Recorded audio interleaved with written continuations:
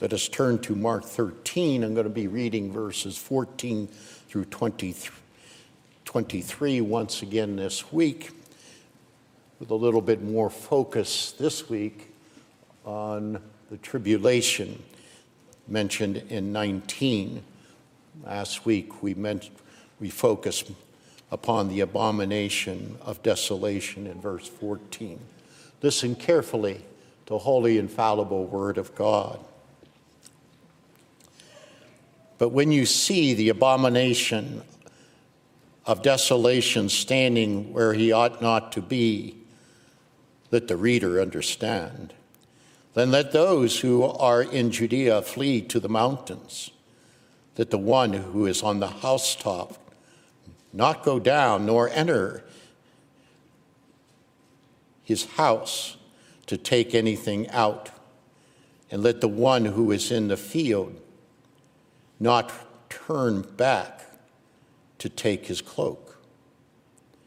And alas, for women who are pregnant and for those who are nursing infants in those days, pray that it will not happen in winter, for in those days there will be such tribulation as has not been from the beginning of the creation that God created until now and never will be. And if the Lord had not cut short the days, no human being would be saved. But for the sake of the elect whom he chose, he shortened the days.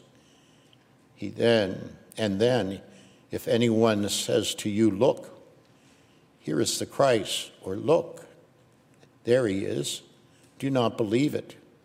For false Christs and false prophets will arise and perform signs and wonders to lead astray, if possible, the elect.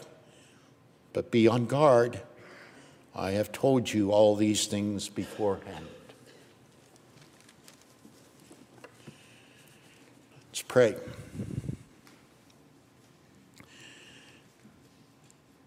Our Lord and our God, let us hear the word of Christ. It is a warning in his day of a situation that will occur, but help us to understand how important it is that we worship the Lord Jesus Christ in spirit and in truth, that our worship would always be reverent unto his name, and that our hearts and our minds would be committed always to Jesus, our Savior. In Christ's name, amen.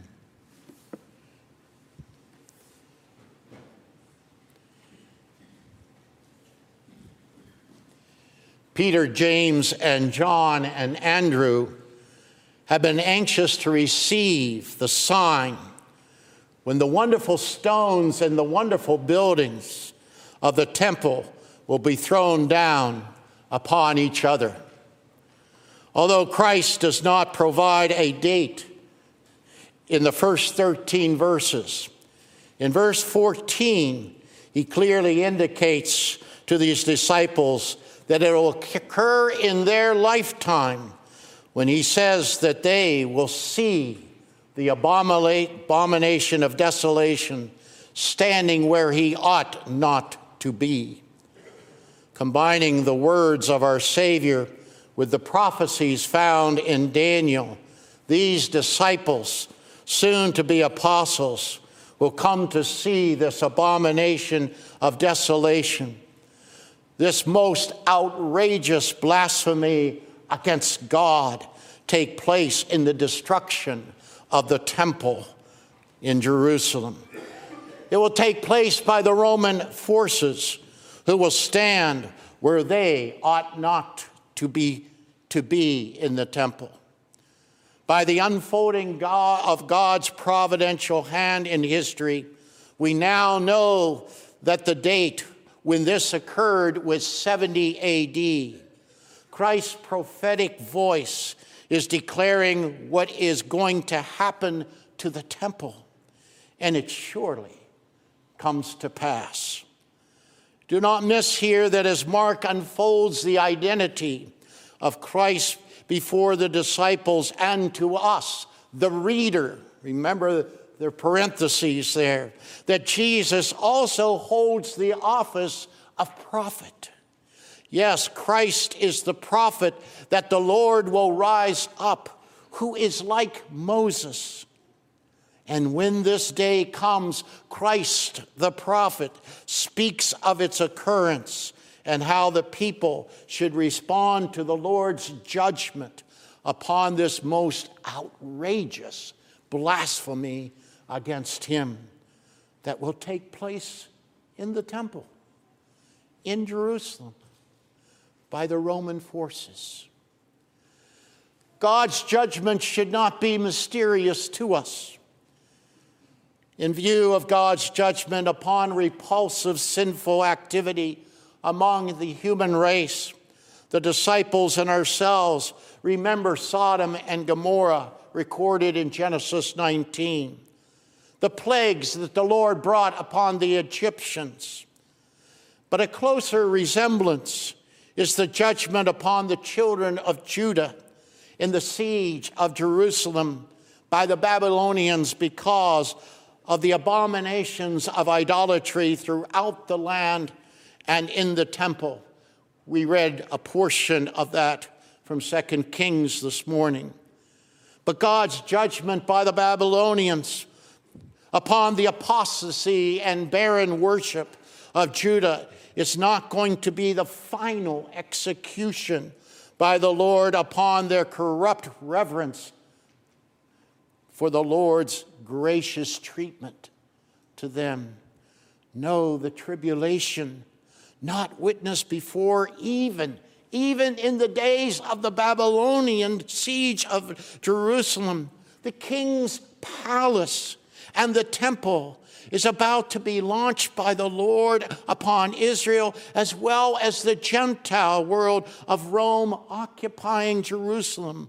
The abomination of blasphemy against the Lord and the Lord's response to tribulation will be so devastating that Christ states that it has never been seen before on the face of the earth, nor will it be witnessed again. Why? Why? Because unlike Judah, in the days of God's judgment by the army of Nebuchadnezzar, the children of Judah will return after their captivity in Babylon, and they will rebuild Jerusalem, and they will rebuild the temple. However, after the tribulation described by Christ here in our text, any attempt to reconstruct the Old Testament temple is futile, because the true temple in its cornerstone has come in the person and work of Jesus Christ, and now resides in heaven, where no contamination of the temple and its cornerstone can be executed, can be captured. It is free. It is free from the abomination of blasphemy. The elect of the Lord's people have been waiting for this day, and it has finally arrived. Christ has been in exalted position to going into the heavenly Holy of Holies. As Matthew tells us, the curtain in the temple has been ripped in half. There is no need for temple sacrifices anymore. There is no need to come for earthly, priestly intercession. There is no need for any of those things instituted by the Lord in the Old Testament temple to be practiced at all, because Christ has fulfilled it all. Yes, he has. Christ has fulfilled it all. Yeah, Christ has accomplished. He has fulfilled all of this as the once and for all unblemished sacrificial Lamb of God for his chosen people. His blood alone cleanses his people from all their sin, because the blood of bulls and goats does not match the lifeblood of one who possesses the perfect, atoning lifeblood of a human, the Christ, who is fully God and fully man. As we mentioned last Lord's Day, the Jewish blasphemous actions in their own temple is presently the most grievous offense against God, because the Son of God has come, and by his death, resurrection, and his ascension, he is already in the eternal heavenly temple of the Lord, while the Jewish leadership is desecrating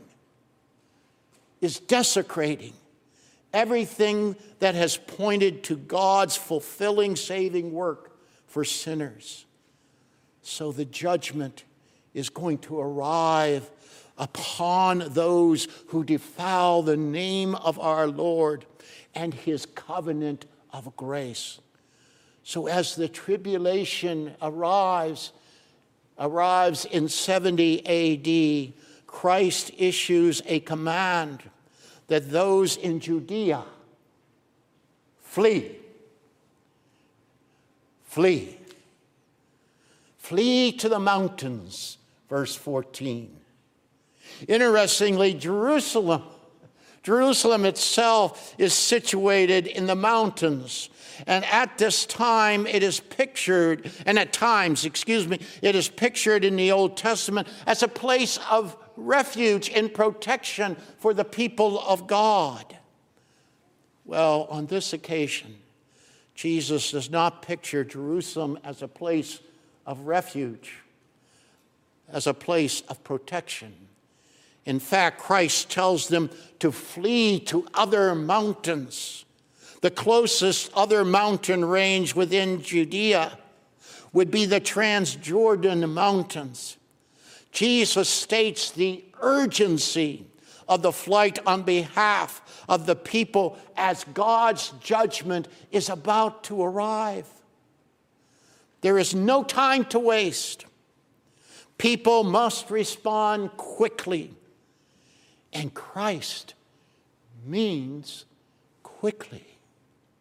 Christ continues with the command. If you are on the rooftop, you are to go down from the roof and not enter your house, to get anything out of it and take it with you. Verse 15. Why would a person be on the rooftop, you may ask? Yes, it is possible that someone may be doing maintenance on the roof, but most likely Christ is thinking at this time in terms of a practice of praying at midday on the rooftop. The roof was reached by stairs on the outside of the house and not the inside. Hence Christ's directive not to enter the house to get any of one's possessions. The person's life is precious over against being caught by God's judgment. Next, Christ says, if a person is out in the field tending their own parcel of land, Christ once again gives a command. As the situation is urgent, this person must flee to the mountains without going back for their cloak, their garment.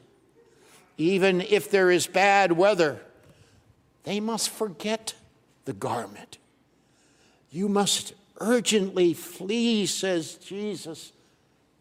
Do not delay.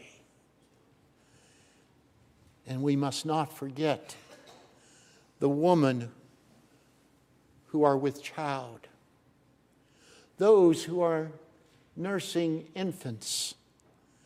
Pray that the tribulation of God's judgment will not occur in winter, verses 17 and 18.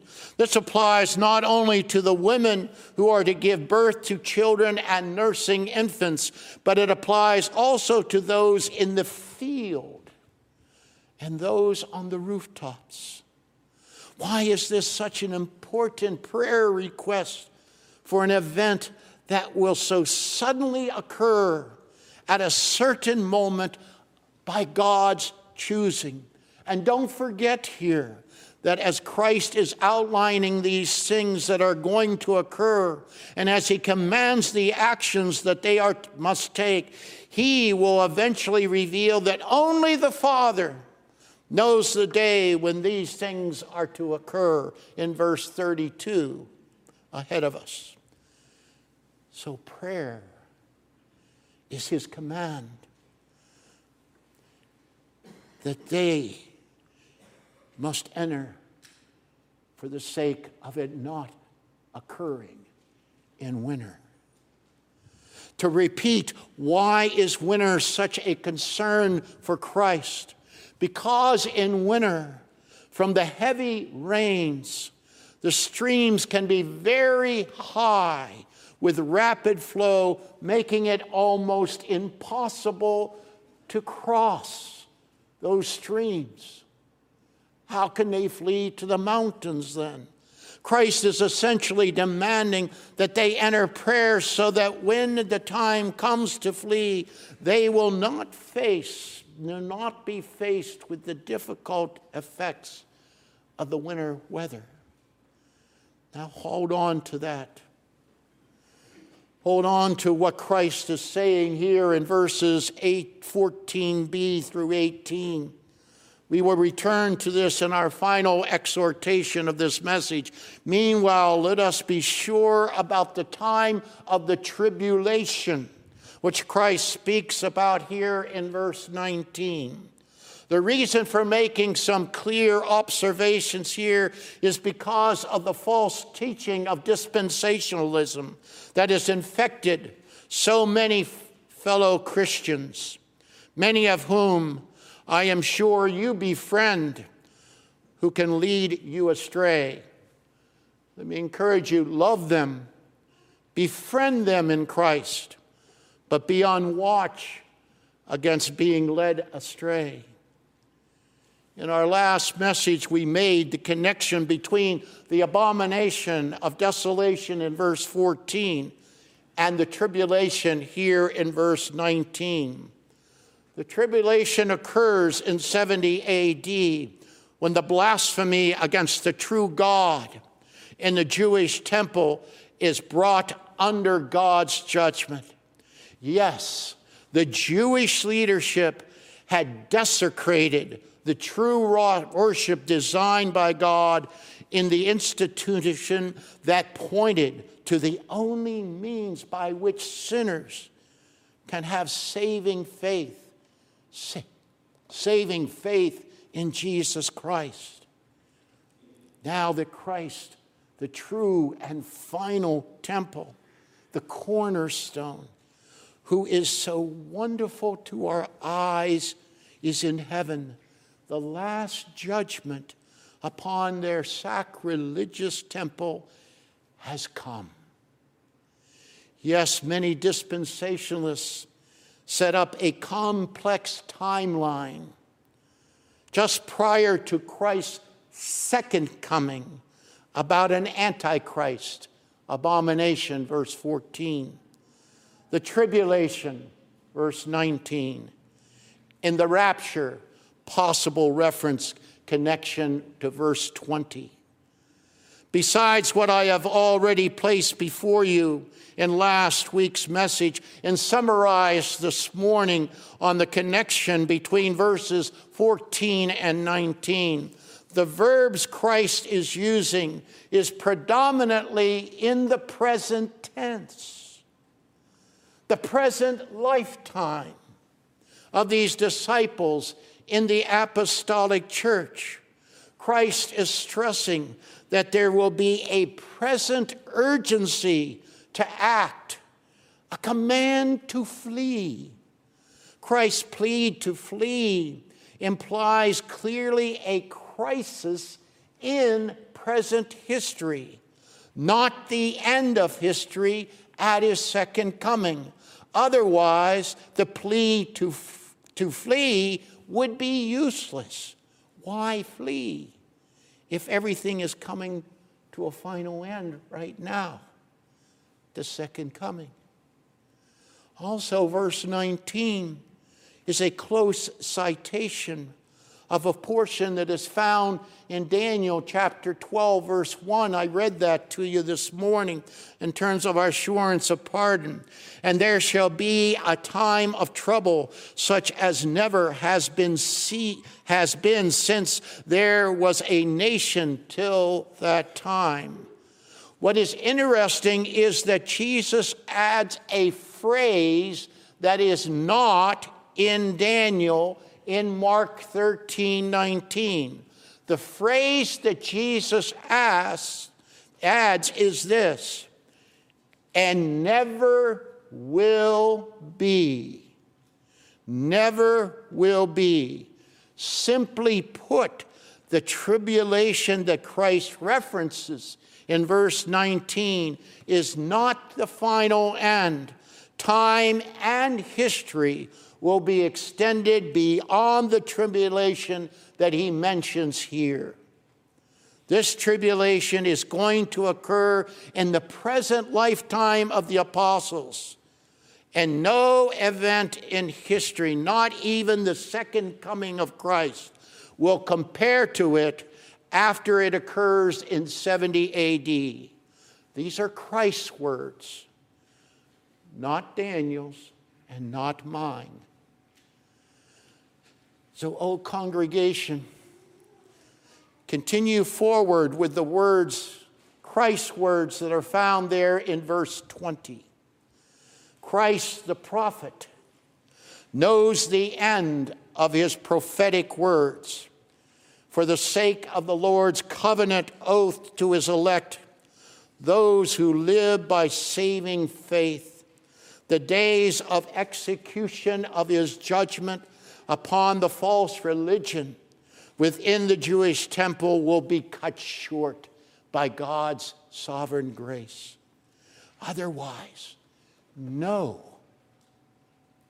he says, no human being would be saved, would be delivered from the Lord's judgment. Once again, do not miss that the tribulation is not the signal that the church is in the period of Christ's second coming. To repeat, we are within the lifetime of the apostles. God will cut short the tribulation. It's going to be limited to the days of 70 AD. At this point, Christ provides these future apostles a warning as evangelists at this time. Don't believe anyone who says, look,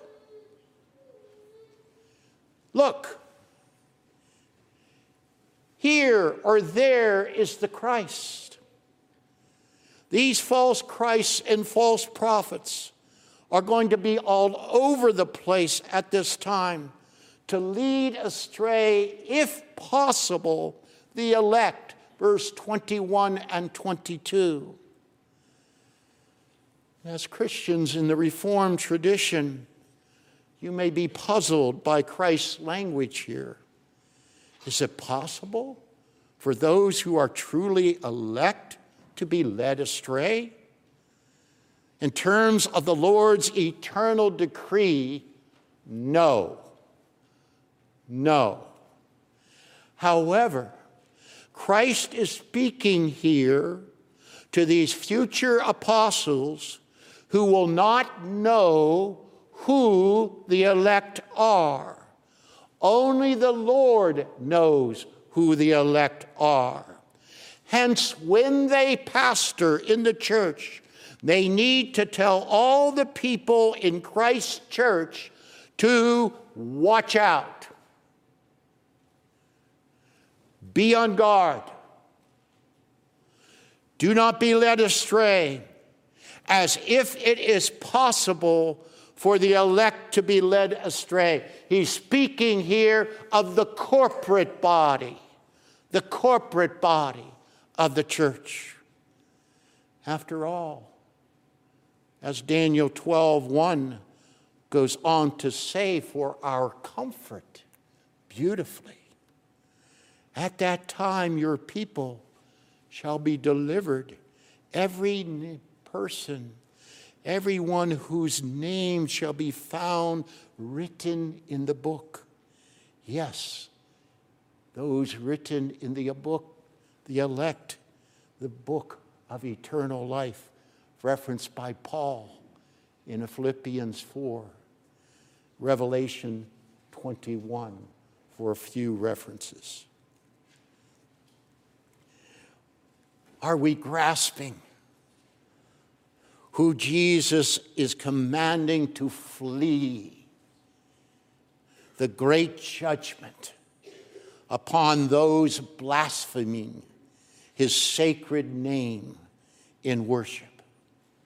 Those who are being told to flee are the chosen, the elect in his saving grace, those who embrace Christ by repenting for their sin and believing upon him as their only Savior. Christ is not picturing such people here as the Jewish revolutionary zealots against the pagan force of Rome, trying to purify Jerusalem and the temple from the occupation of Roman Gentile infiltration. That's not what Jesus has in mind here. Christ is not picturing such people as the Jewish leadership here who like to label their desecration of the temple as being righteous in their own eyes. Remember their confrontation with Jesus. No, Christ's concern here is for the common person. The common person.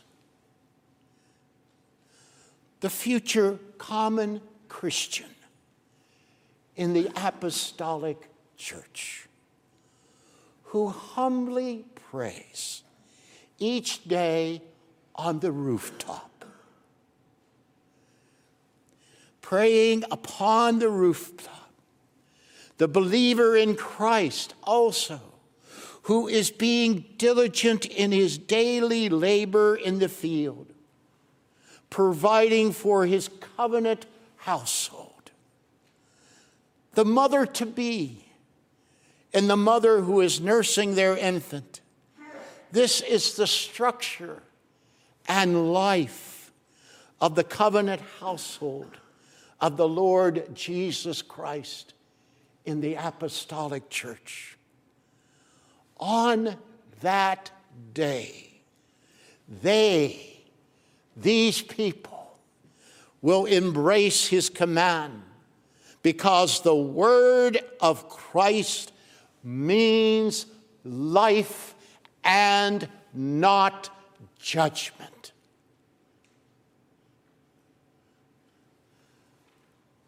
Word of Christ means life and not judgment. The believer's life will be consistent to Christ's command for a life of, and don't miss this important point as we go forward, a life of discipleship. A life of discipleship. Leaving all and following the word of the Lord, because the word of the Lord means life verses 21 and 22 of chapter 10.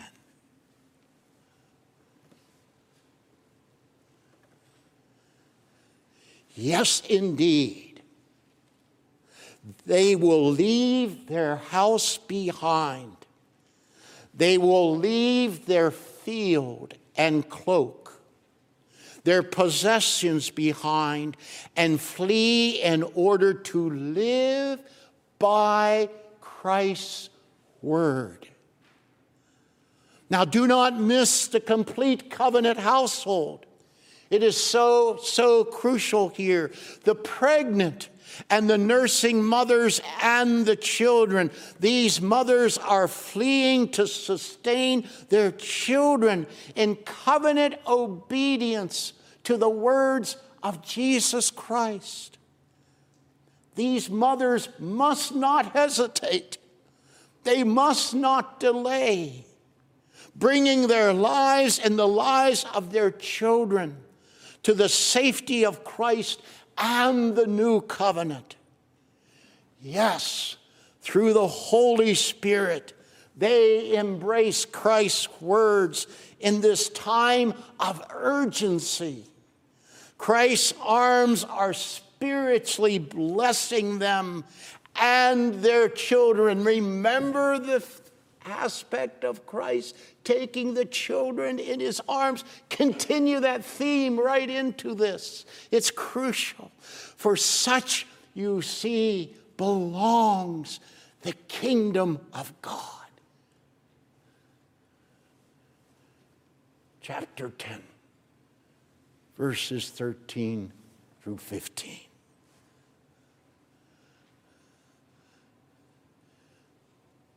Those who flee and hear on the basis of hearing the word of Christ will live. They are the ones who hear and leave everything behind to follow Jesus unto life.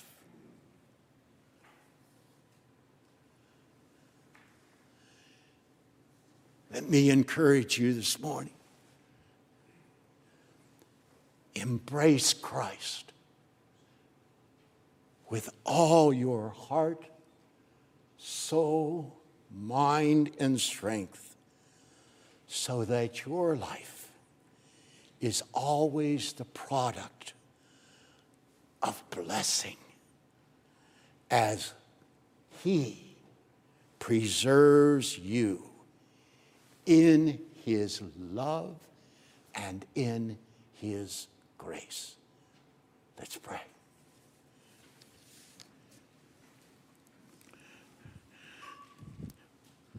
Our Lord and our God,